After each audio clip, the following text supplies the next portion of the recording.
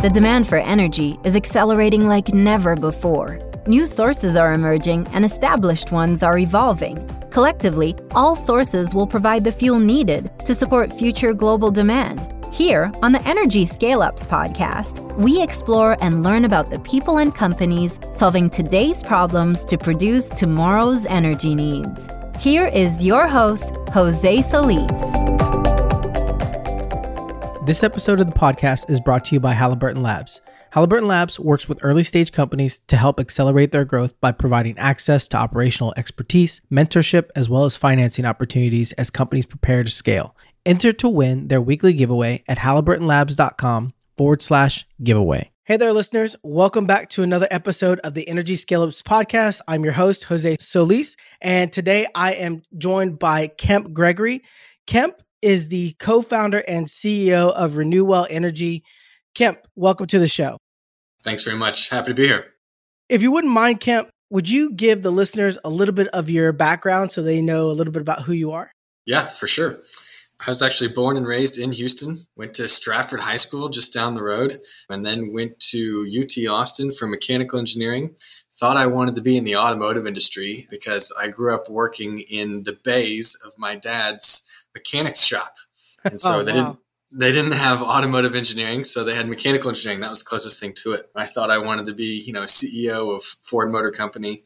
And so I took mechanical engineering and then got an internship with Ford. And it was a really cool experience. But at the end of the day, I was like, I don't want to live in Detroit.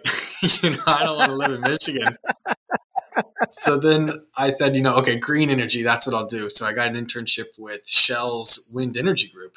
And that was a really cool experience. Sort of the same thing happened though, except this time it wasn't the problem of location. It was like, I don't think Shell's taking this very seriously in 2011.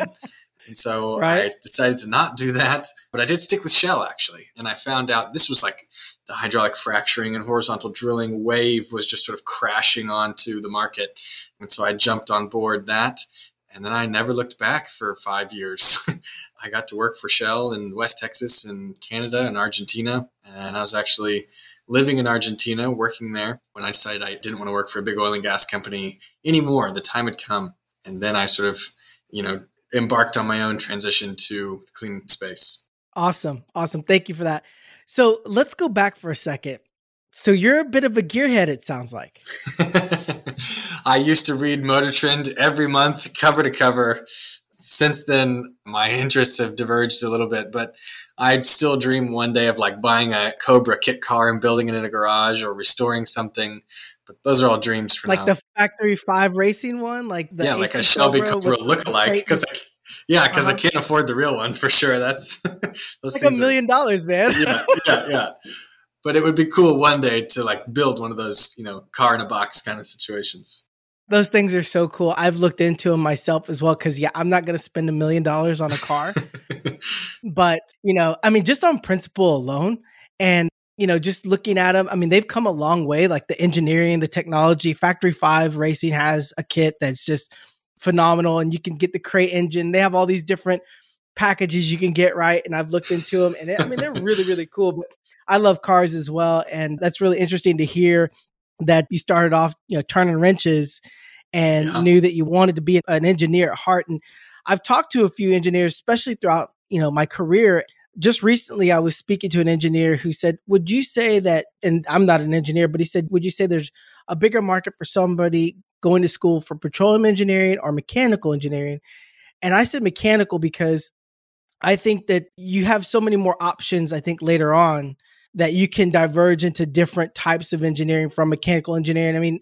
A lot of the engineers that I've worked with in my career have been mechanical engineers, and they've just been so diverse in their abilities to go and do other types of engineering, other disciplines of engineering.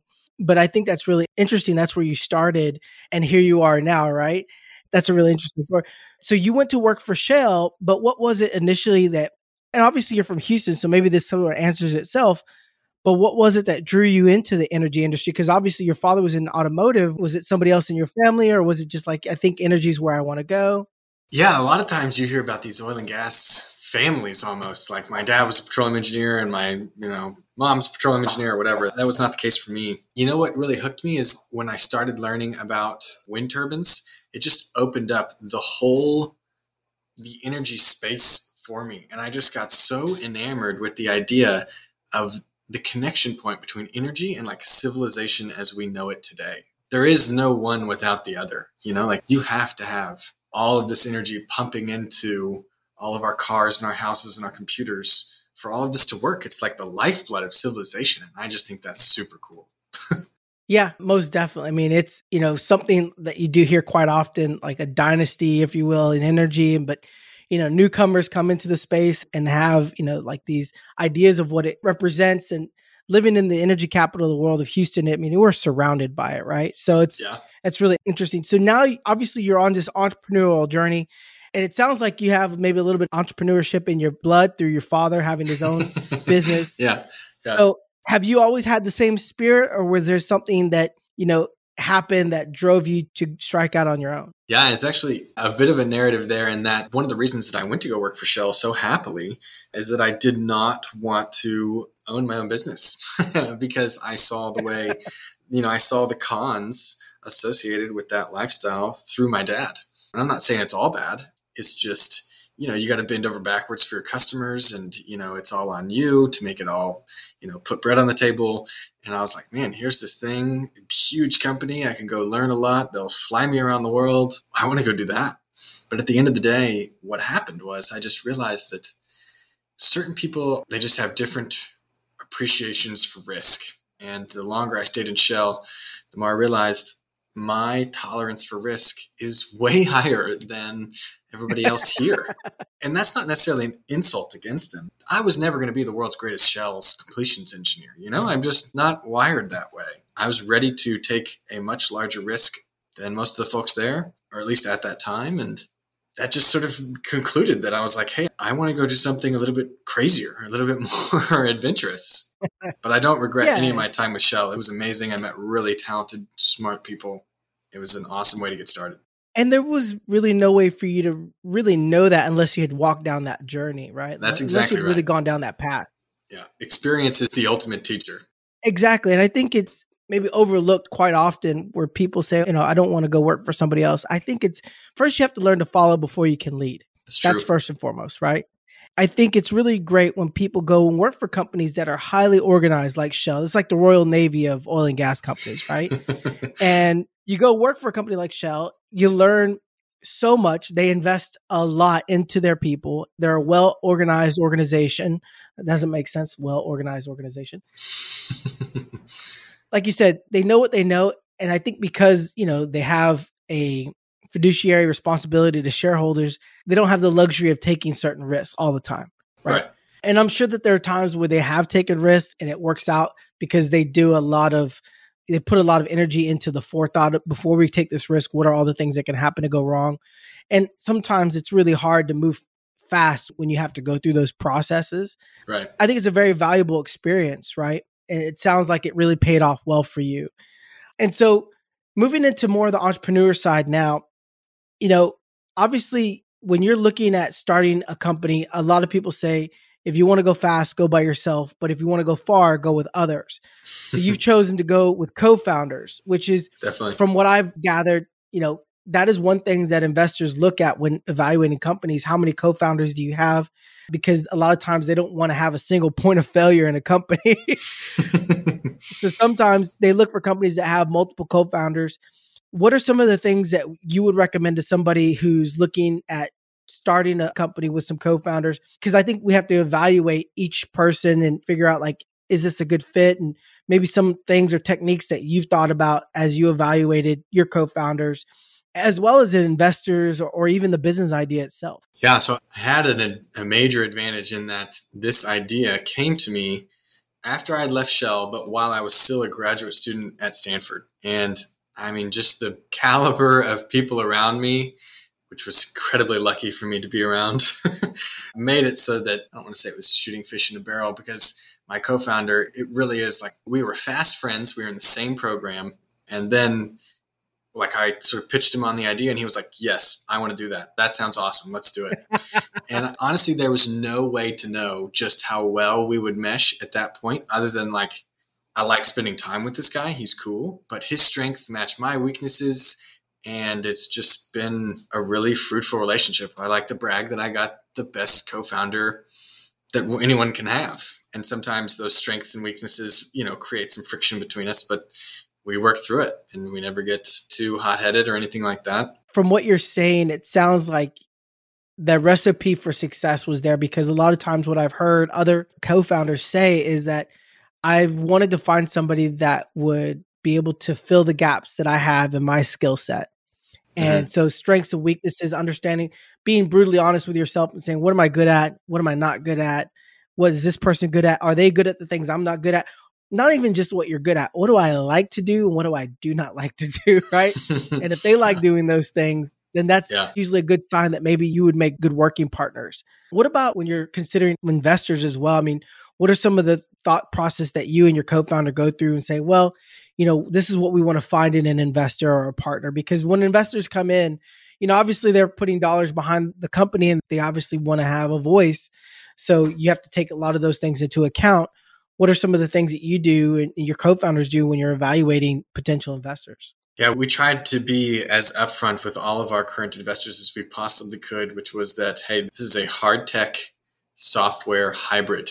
We're not building an app.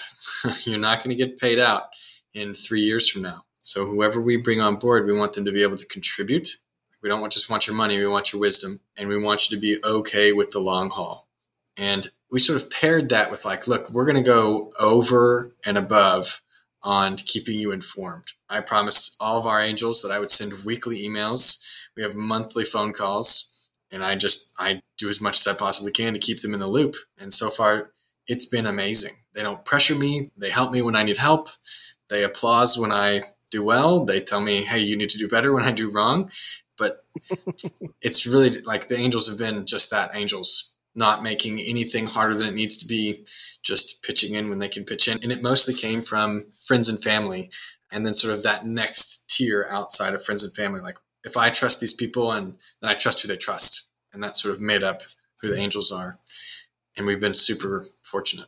Yeah, I think that sounds like it's worked out really well. And I like the idea that, just like you're saying, over communicating, just giving that information, letting them know where things are at. And then obviously them not making anything harder than it needs to be, and then trying to help you open doors in their own way.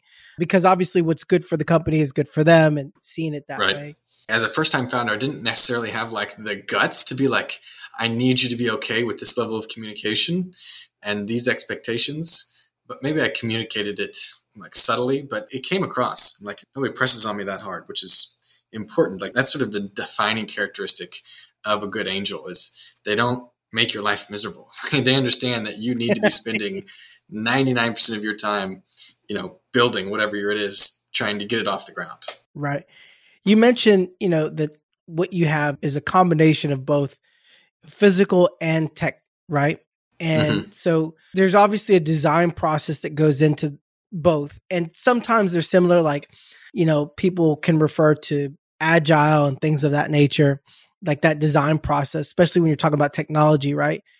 What was that design process for Renewwell? What was that like for your team? What did you use, and how's that worked? We didn't have a structured design process necessarily. What we did was we said, okay, there's all these inactive oil and gas wells out there, and we have several ideas of how to repurpose them. So then we got everybody in a room together, and without telling anybody what the few ideas were, between me and the co-founder, we had all these other students that were going to help us. We said, okay, here's a dry erase marker, here's a whiteboard. Go draw up every single idea you can come up with. So we tried to tap into any and everyone's creativity. And then we just sort of whittled ideas down in that session after everybody had fleshed out all their thoughts. And then, basically there was only a handful of designs left. And then we just kept pressing on those. Our mentality in the beginning was, how can we kill this? How can we make sure that this, let's find this thing's Achilles heel, and then let's kill it. Because if it doesn't have an Achilles heel, if it does have an Achilles heel, we would need to be the first to know, because we're contemplating making a big life decision on it. Your mentality needs to be, how can I kill this idea? Right. Yeah. And if it survives, then you have a potential winner. So let's go ahead and jump into that a little bit, because we haven't covered exactly what it is that Yeah. Renewwell does and what you guys do. So let's give the audience some clarity there. So talk about the technology, talk about what you guys are aiming to do. Yeah. So I'll go to sort of classic problem and solution. The problem is that there are millions and millions of inactive oil and gas wells all through the nation. And they are just sitting there either doing nothing or doing nothing good. Some of them are leaking methane, which is sort of a big no-no in the climate push these days. So we said to ourselves, like, there has to be something that can be done with these. Let's make them into energy storage. That kills two birds with one stone, honestly. It cleans up wells at the same time that it creates energy storage, which will help wind and solar gain market share. And so the design that we settled on, the most robust, elegant is a euphemism for simple. It's a gravity-based energy storage device that suspends a weight at the top of the well and then connects that weight with a wire rope to a regenerative winch on surface. And now the well has been sealed, so there's no interface with the reservoir whatsoever. We're really just looking for deep holes in the ground. And then when that weight is at the top of the well, it's sort of like a dam full of water. That dam's going to let that water run through a big turbine, and that's how they create electricity. So they're moving mass above and below the dam. We are doing more or less the same thing, except our mass is a big steel tube, and the way instead of a turbine, we're using a regenerative winch. So now you got this weight at the top of the well's sealed off. That weight wants to descend down the well, it wants to go screaming down. But we've got control of it with a wire rope, and as it descends, it's going to pull that wire rope in and spin the whole winch system backwards, if you want to think about it that way. And when you spin a regenerative winch system backwards, you're pushing power to the grid. You're making electricity. And then when the weight gets to the bottom of the well, and or it's then economic to pull power from the grid, you can think of the winch now operating in its normal function. It's reeling that weight up to the surface. So really we're just, weight moving down, energy to the grid, weight moving up, energy from the grid. And that's how we do our energy storage. Is it pulling energy from like a renewable source, or where is it pulling energy from to recharge it? Yeah, we're sort of agnostic on where we're getting the power. At the beginning, we'll just be pulling from the grid, whatever the grid mix is. If you're in West Virginia, not so great. If you're in California, wonderful. Fortunately, there's lots of wells in California and Texas, sort of solar and wind respectively. So that's how we plan to do it at the beginning, but we would very much like to start installing solar panels right next to these wells on a big gravel pad with a nice clearing and an electrical connection, and then using that solar power to lift and lower the weights. Yeah, because I've seen other gravity systems just mostly online, just seeing them, and they've talked about how, that's how they store energy is they pull from either wind turbines or whether it be solar panels. And then that's how they're getting the energy to pull the weights up. And then whenever they need to get energy back, then the weights use gravity to drop down. And similar system that you have, or not similar, but the same type of renewable energy, right?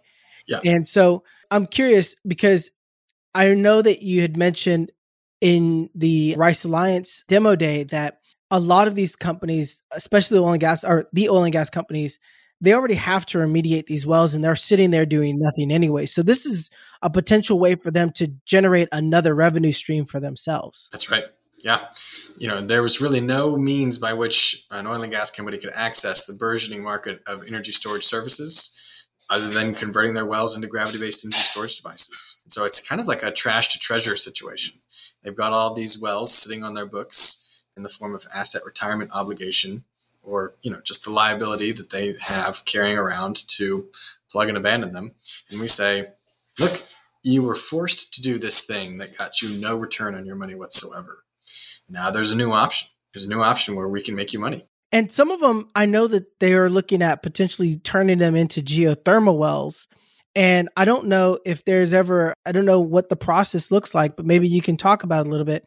When an oil and gas company is evaluating what they should do with the well, is there usually an either or it depends? I think probably the answer is going to be it depends, because that's usually the way things go. But have you run across any situations where it might be better to run a geothermal system or run a gravity system?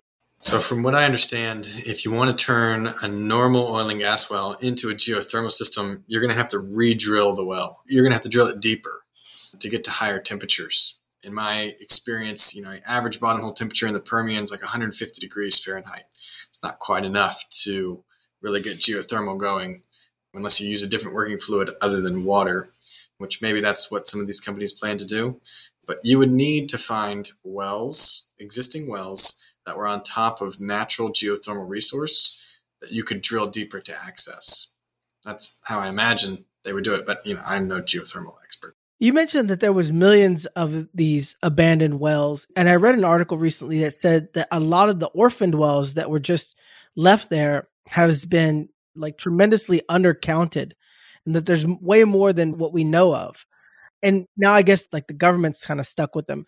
How does it work when they're just a orphan? Like, how would Renewwell be able to maybe help in that situation? Is that something that you might work with the Department of Energy with, or something along those lines, another government entity to try and help maybe get those wells like producing some sort of energy instead of just sitting there? Yeah. So the problem is sort of bifurcated into two different names, and that is inactive, which the way I use it, a lot of people mean abandoned wells. Like the key difference there is they still have an owner. Somebody owns that well. It's just sitting there doing nothing. And then orphan wells, nobody owns that well except for the state. But whoever did own it went bankrupt or just absconded the nation or something like that. Right. So the orphan well problem is particularly ornery, and the government just approved like $4.7 billion to attack the orphan well problem, which is wonderful. I love hearing that. That's fantastic news. Like, go clean up those orphan wells.